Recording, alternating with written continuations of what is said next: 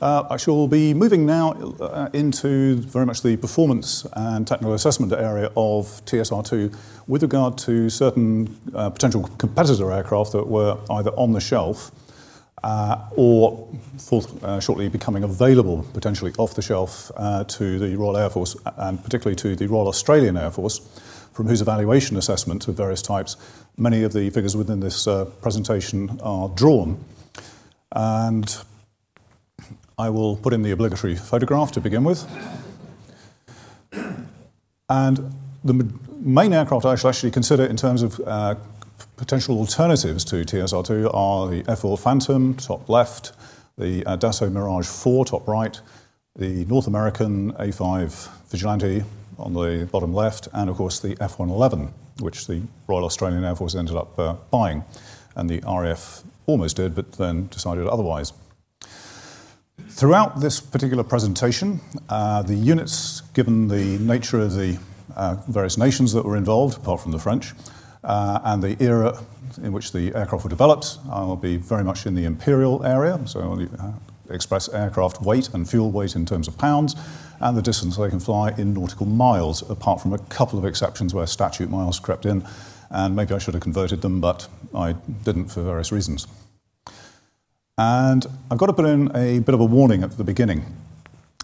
If you look in different sources, different references about these aircraft types, you will very, very readily find figures that differ, and sometimes differ quite considerably.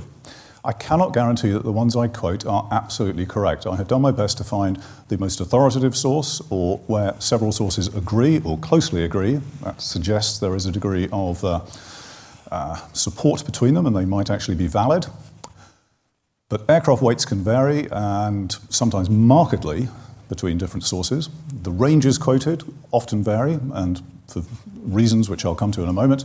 And things like fuel volume, you'll often see gallons referred to, but the author does not bother to specify whether they mean US gallons or imperial gallons. So I had to spend quite a lot of time working out which was which. Aircraft of the same basic type, as they go through development and modification in their lives, you get different marks. For example, the North American Vigilante going from the A5A to the A5C, considerably different in many ways. So you've got to be very careful when actually considering quoting any performance or dimensional figures for these aircraft types, exactly which one you're referring to. And then when it comes to definitions, this is just a whole tale of woe. What do people actually mean? Ferry range is usually pretty straightforward. How far can you fly an aircraft from A to B? And generally, such flights will be done at altitude for economy. And then you get phrases like combat range. Now, do they mean range or do they mean radius? Obviously, the two are very different. Radius of action is the preferred term. It's not always used. And even when it is used, a figure will often be quoted in terms of miles, but then there is no indication of what profile the aircraft flew. Was it at high altitude, all the way, there and all the way back, low outbound, low inbound, or a mixture of the two? The payload, you'll see phrases like the standard weapon load, without actually specifying what that standard weapon load is. Is it the maximum the aircraft could lift? This will all make a very big difference in terms of the weight of the aircraft and the drag, particularly for an external stores carriage. And on occasions, you seem to find aircraft carrying an excessive amount of weight, and yet the range figure quoted is that of the ferry range. The two are clearly incompatible. Radius of action, sometimes called combat radius, but for the sake of being absolutely clear, it is defined, at least so far as I'm concerned in this presentation, as follows. The maximum distance an aircraft can fly from its base on a given mission profile, in other words, speed and altitude, with a specified load and return, allowing for all safety and operating factors, so that when it gets back to its home airfield, it's not running on fumes, it has diversion fuel, time to loiter a little bit. And I've always quoted figures in this presentation where the aircraft are not given air-to-air refueling. And radius of action. Let's go back to the beginning of the 20th century. What was then called a modern Zeppelin. That little red circle is around the German city of Cologne, and the radius of action of that aircraft flying on 50% power at a stately 36 knots was actually about 1,000 nautical miles. It gets all the way out to Petrograd, St. Petersburg, gets to Kyiv, gets down almost into the Black Sea, covers all of Italy, much of the Mediterranean, most of Spain, and the whole of the British Isles. And that 1,000 nautical mile radius of action, as I'm sure you know, was fundamental to the original specification that led to TSR-2, albeit flying slightly quicker. And by way of contrast, the blue circle was the typical radius of action of a fixed-wing aircraft, heavier than air aircraft of the time. You can understand why Zeppelins, airships had a certain vogue. And coming a little further up to date, but post-TSR-2, thinking back to the 2011 Libyan campaign, typical radii of action, flying from southern Italy out to, say, Tripoli or Benghazi, somewhere around 600 miles, statute miles in this case. And some aircraft ranged somewhat deeper into Libya, looking for other targets. Tornadoes were tanked to do this. There was actually an aircraft, a multi-role combat aircraft of its time that could do such a mission without air-to-air refueling, and it was, of course, the Mosquito, a very fine aircraft. And would TSR-2 have been a modern incarnation? After all, Canberra followed the Mosquito, and TSR-2 is meant to follow Canberra. Anyway, payload and radius of action. Here we have a Tornado with a total of 12 1,000-pounders on it. How far could such an aircraft actually fly and get back to its original site? I think this was done once from Boscombe down as an experiment. It probably could have bombed a target on Salisbury Plain and then staggered back to Boscombe with chest pains. A meaningless example of a payload on an aircraft. This is utterly misleading and irrelevant to any tactical application of a combat aircraft. On the other hand, size matters, and when you come to, say, the V-bombers, and what I think was actually probably the best of the V-bombers, the Handley Page Victor, that had an internal carriage capability of 35 1,000-pounders, and it could fly more than, its radius was more than 2,000 miles with that sort of payload.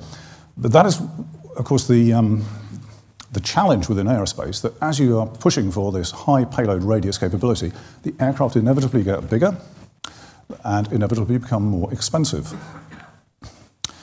And as I say, payload can be very misleading.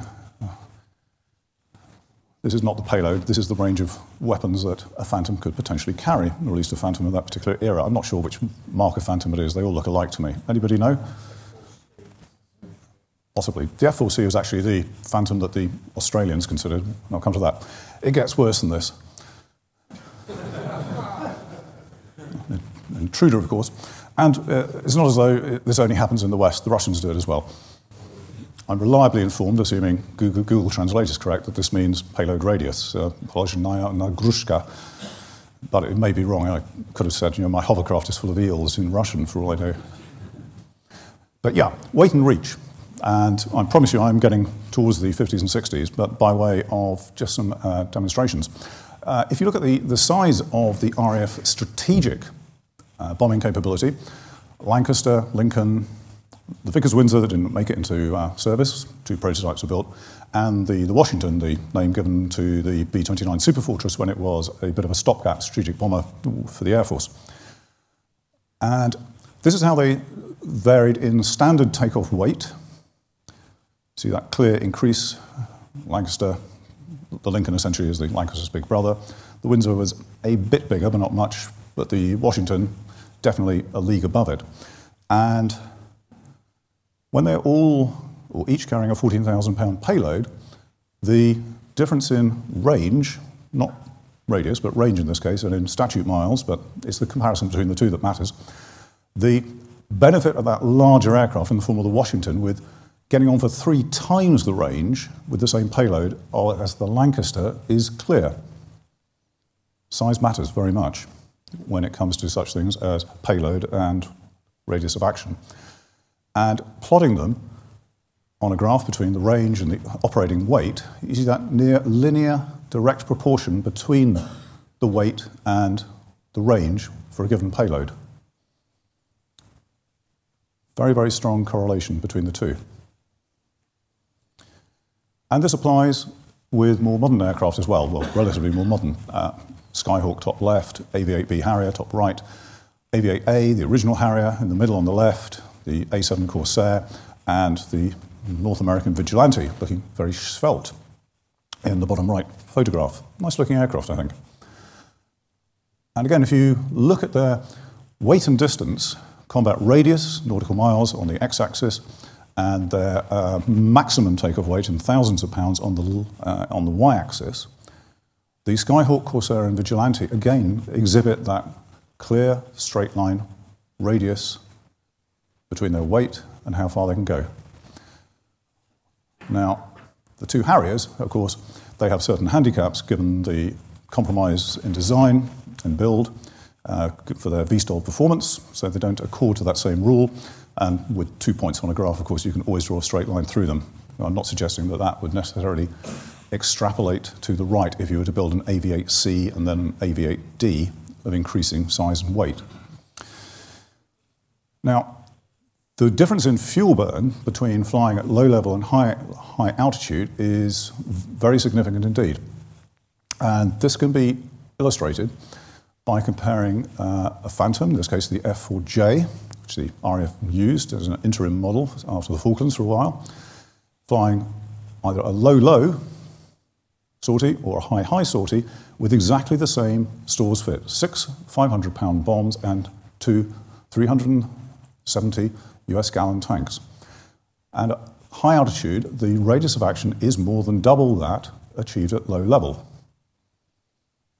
So the demands on an aircraft such as TSR-2 and the low-level radius of action was some 700 nautical miles, at least I think that was a specified requirement. Whether it ever achieved that, I don't know. To achieve that at low level is, of course, extremely demanding.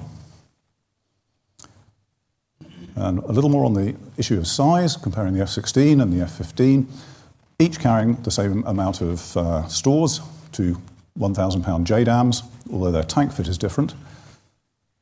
And as the stores fit increases to 4 JDAMs and then 6 JDAMs, you can see the advantage of that larger aircraft in the form of the F-15E Strike Eagle progressively increases as the mission profile becomes more challenging for that greater payload.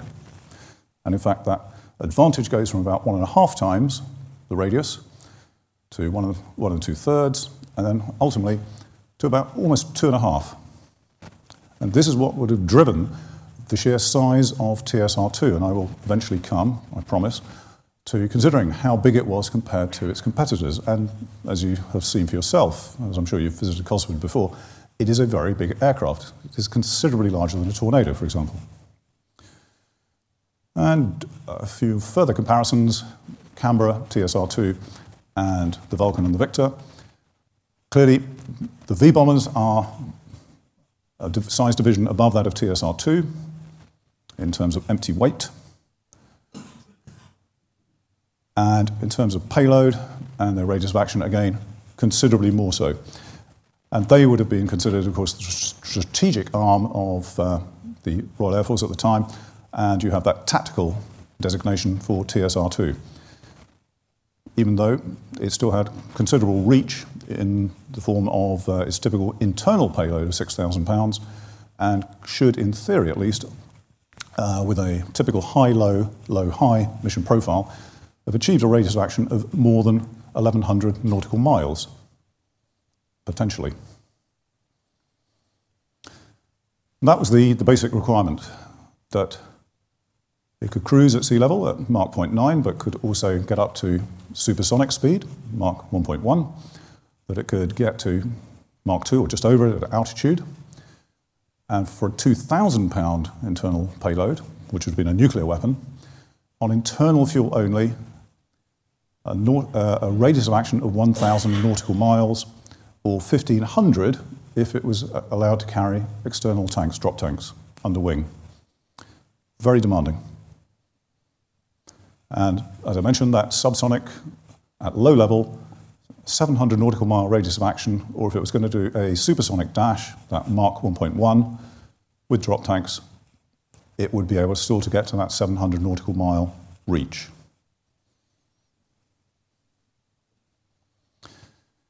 It also had to meet a ferry range of around 3,000 nautical miles, a takeoff run, pretty short, 3,000 to 4,500 feet, depending on the payload, of course, the takeoff weight, from a semi-prepared or low-grade aircraft operating surface. Yet another very challenging demand in the specification, that this was an aircraft which other nations would have built to operate from a long concrete runway, and we were trying to make it operate essentially from firm grass. That sort of aircraft operating from a grass strip, it really doesn't seem particularly feasible or compatible with what you might call real-world operating circumstances. And it was able to achieve the very high, very demanding radii of action specified requirements through an absolutely massive fuel load. The internal tankage alone, 5,588 imperial gallons, 45,000 pounds.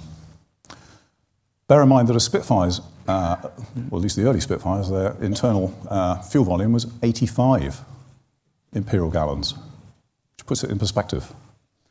And 45,000 pounds, that is more than, say, a Buccaneer's empty weight. And external, two 450-gallon imperial gallon tanks, some 7,000 pounds more fuel. You could put a tank in the bomb bay, another 4,600 pounds. A 1,000-gallon ventral tank, which obviously precluded the use of the bay, but it still had under-wing hardpoints.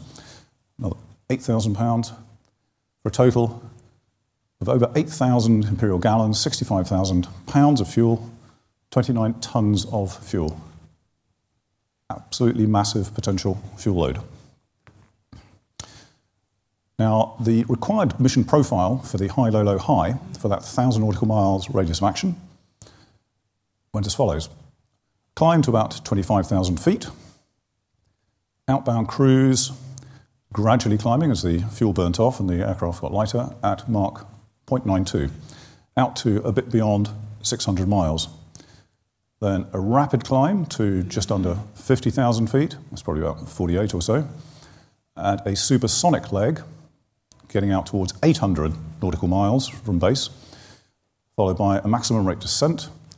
That leg would have been flown at about Mach 1.7, not Mach 2, and had the maximum speed been specified to Mach 1.7, that would have made life rather easier, and the aircraft would still probably have been effective. The Mach 2 requirement was even more demanding. And then the inbound and outbound low level, 200 feet or so, at Mach 0.9. And then the return, following a slightly different profile, but similar speeds. And that was the basic requirement for that nuclear strike roll. High level outbound, descend to low level, high speed at low level, high transonic, and then return. Now, the Royal Australian Air Force wished to replace their Canberras as well, and they considered the following aircraft: the Phantom F-4C, the Dassault Mirage 4A, the North American Vigilante in its RA-5C form, what was then called the TFX. It became the F-111, and for the Australians, F-111C, and TSR-2. I've also put in the details of the Buccaneer as an aircraft in UK service at the time, at least with the Royal Navy. And of course, it was eventually adopted by the Royal Air Force as well. The Phantom, as I said, initially developed as a fleet carrier-launched interceptor, but it turned out to have fighter-bomber capabilities and became an extremely effective aircraft, serving with not only the Navy, but the Marine Corps, the United States Air Force, and of course, many export customers. There we have the Buccaneer. Had an internal bomb bay, but it was not much used for quite a lot of its RAF service. Here, it's seen carrying 4 Sea Eagles under wing. They used to operate in packages of 4 to fly against the Cresta-class cruisers of the Soviet Navy, so that they could have 16 missiles incoming on the cruiser at any one time, which essentially would have swamped its defences.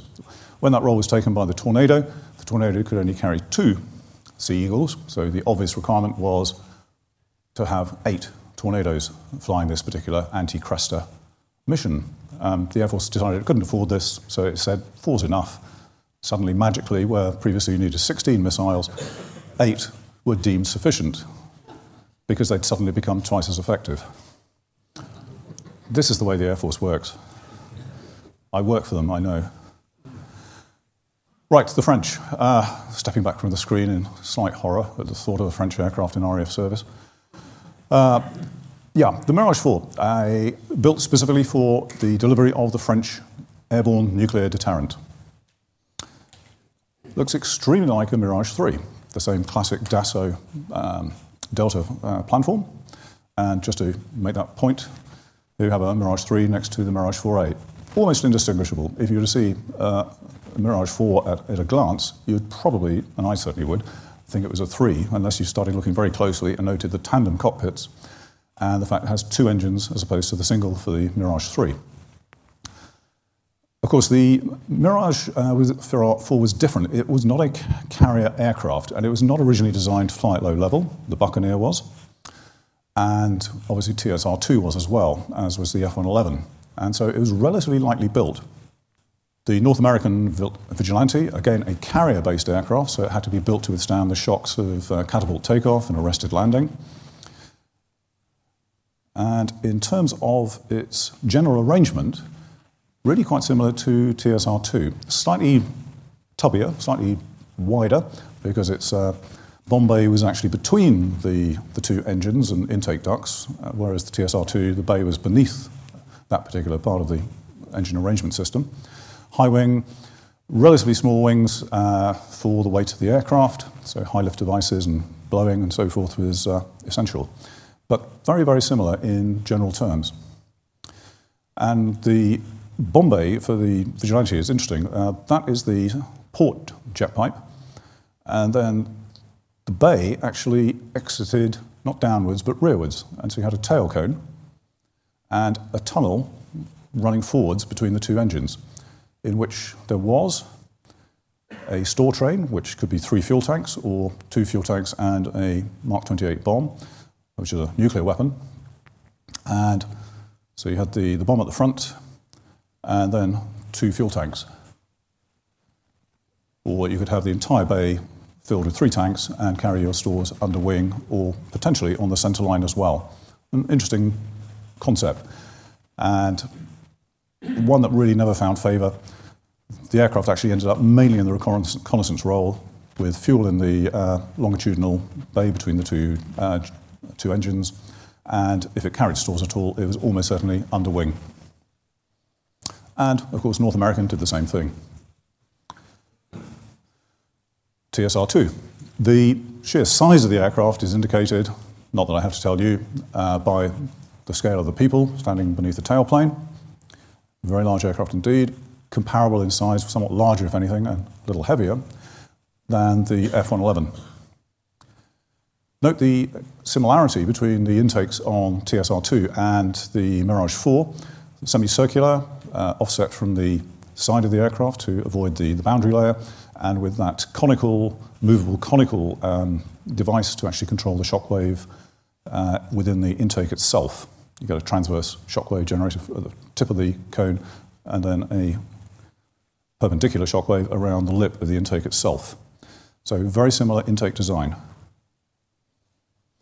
Now, the Royal Australian Air Force requirement was a little less demanding than that of the Royal Air Force for OR 339.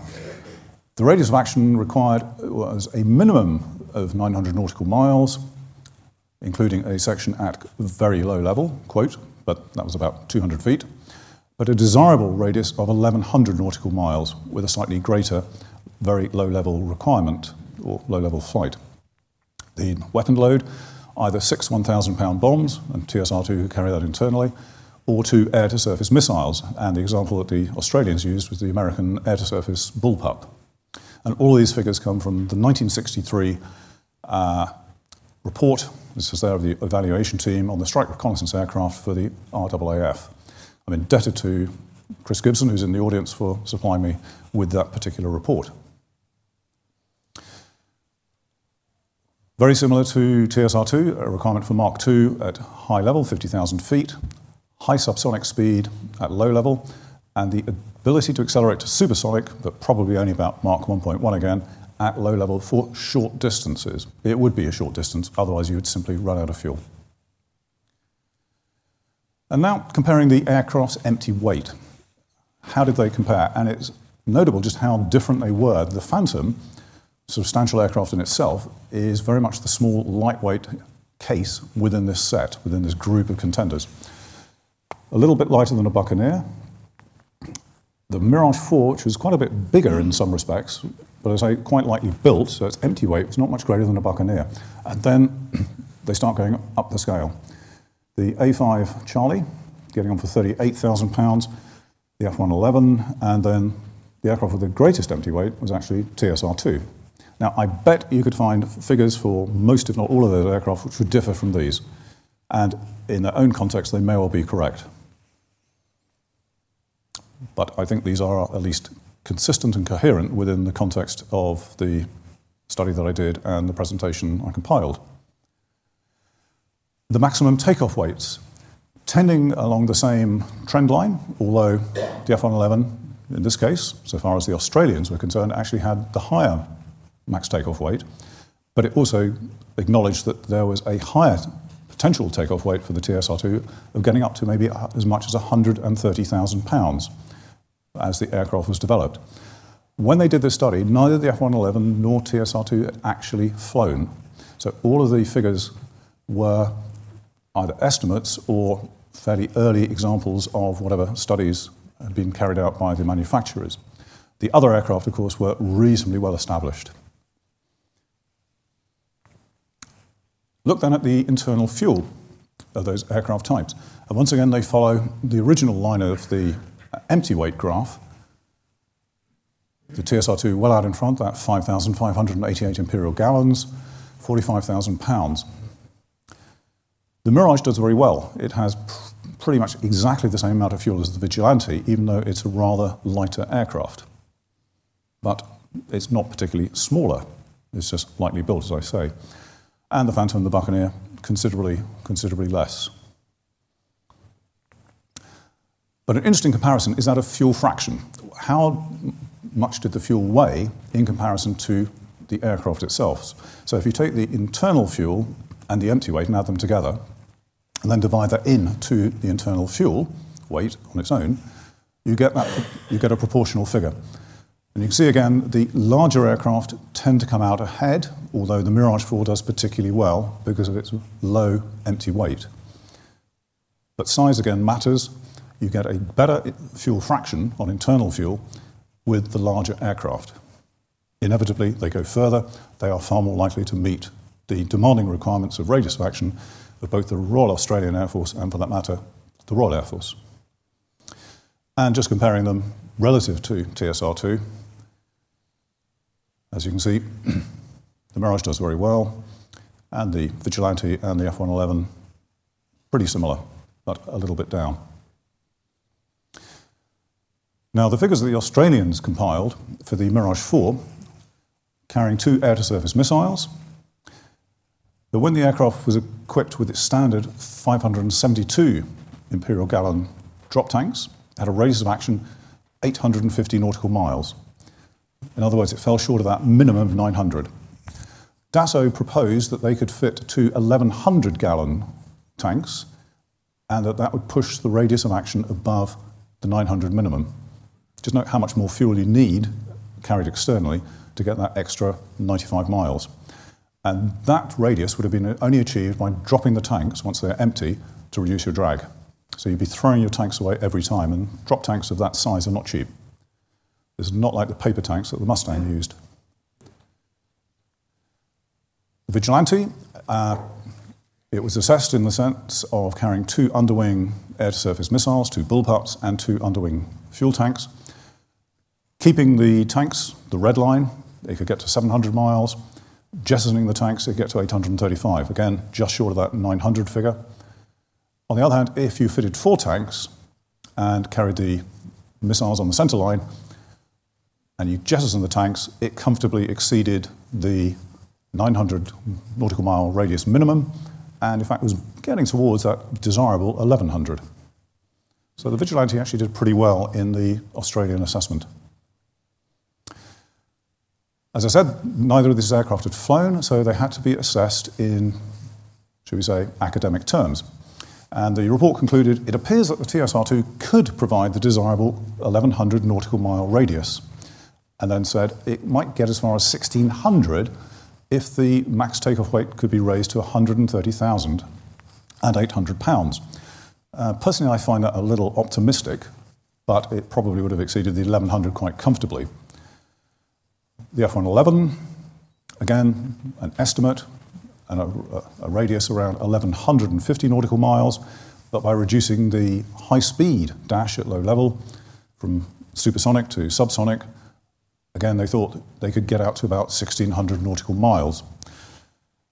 Probably optimistic again, even without the excessive fuel burn at supersonic speed, but the F-111 certainly had major drag problems, and did it ever really achieve its original brochure radius of action? Yeah, I think it generally fell short of that. But the figures the Australians used in their overall assessment was the Phantom at 627, the Buccaneer, this comes from another source, as I said, they didn't consider the Buccaneer, 750, the Mirage 850, the Vigilante just over 1,000, TSR-2 1,100, and just pipping it 1,150 nautical miles by the TFX, the F-111. So the three largest aircraft clearly substantially out ahead. And the Australian assessment continued. They considered the F-111 as definitely superior to TSR-2, particularly with regard to the following parameters. The range, even though that radius of action advantage by the F-111 was not that great. They considered it a better candidate in terms of the short takeoff and landing capability. This may have been based on the fact that it had variable geometry, swing wings. The TSR-2, of course, did not. Weapons carriage, total weapons carriage, not just internal. The reconnaissance capability, that would have presumably been based on an assessment of the maturity and the potential performance of the sensors and data processing systems that the aircraft had, but particularly the cost. There were great concerns about the rising cost of TSR-2 and the belief that those costs would only increase further. Of course, the F-111 costs increased considerably. The aircraft eventually cost the Australians something like double what they originally thought it would be, and it was also many years late. But at the time, they were very confident about the F-111. Despite the fact they liked the F-111 so much, they also recognised it was at a very early stage compared to aircraft such as the Vigilante. So they could see that re-equipping the RAAF with the F-111 would be good, but it would also delay the effectiveness of a, as they say, a credible deterrent until the early 70s at best.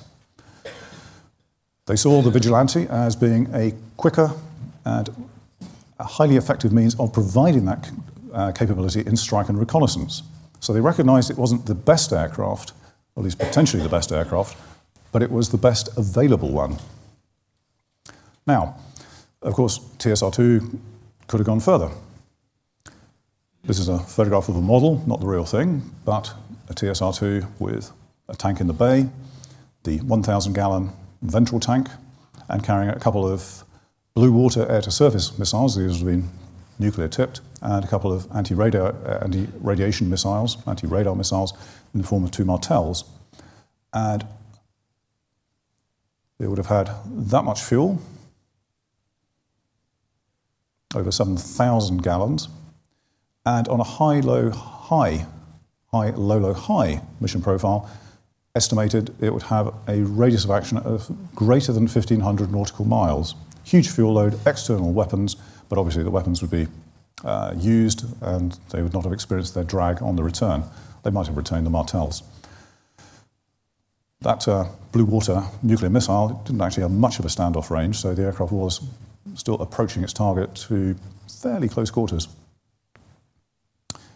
However, that would never be.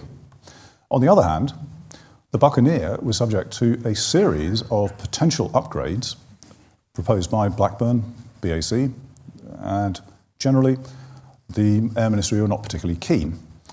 The standard Buccaneer, and here is a classic example of maximum strike range with external fuel, with a normal weapon load, neither specified, but claimed to be about 2,000 nautical miles, a 1,000 nautical mile radius, and that's probably for a high altitude profile. Or a combat radius with full weapons load, 600 miles. What's full weapons load?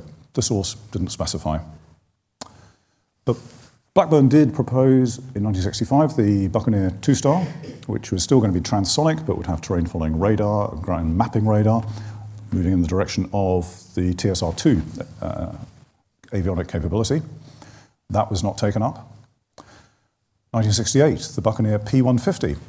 The air staff, with their usual desire, that you might almost say obsession with having supersonic performance in its aircraft, wanted the space in the Buccaneer reheated. The aircraft would have got bigger and heavier. The intakes would have been variable geometry, rather similar to the TSR-2 and Mirage 4 types. It would have had thrust reversers, that Coke bottle area ruling, contraction and bulge would have been essentially would have been absorbed into the fuselage extension. New tail, new main wheels, and they proposed it could have reached Mach 1.8. Personally, I don't think that would have been useful. I think the reheat would have been far better just in terms of improving the aircraft's field performance. But that is a general arrangement. You can see the wider jet pipes for the reheat, the bogie undercarriage in place of the original single-wheel aircraft, single-wheel undercarriage for the deck landings, and the longer, rather slimmer fuselage. And I think a more credible proposal was the P-145 of 1966, where it was claimed by Blackburn that it would have a 100% increase in the weapon load, a 40% increase in the radius, that would have been useful, and a 33% reduction in the takeoff run. 2 rocket boosters were going to be fitted in the rear fuselage. This was done for the Buccaneer with the version exported to the South Africans. And their radius, with a 4,000-pound payload, which probably would have been internal, was 1,250 nautical miles. Infuriatingly, though, the source from which these figures come did not specify the mission profile, and I would not wish to hazard a guess.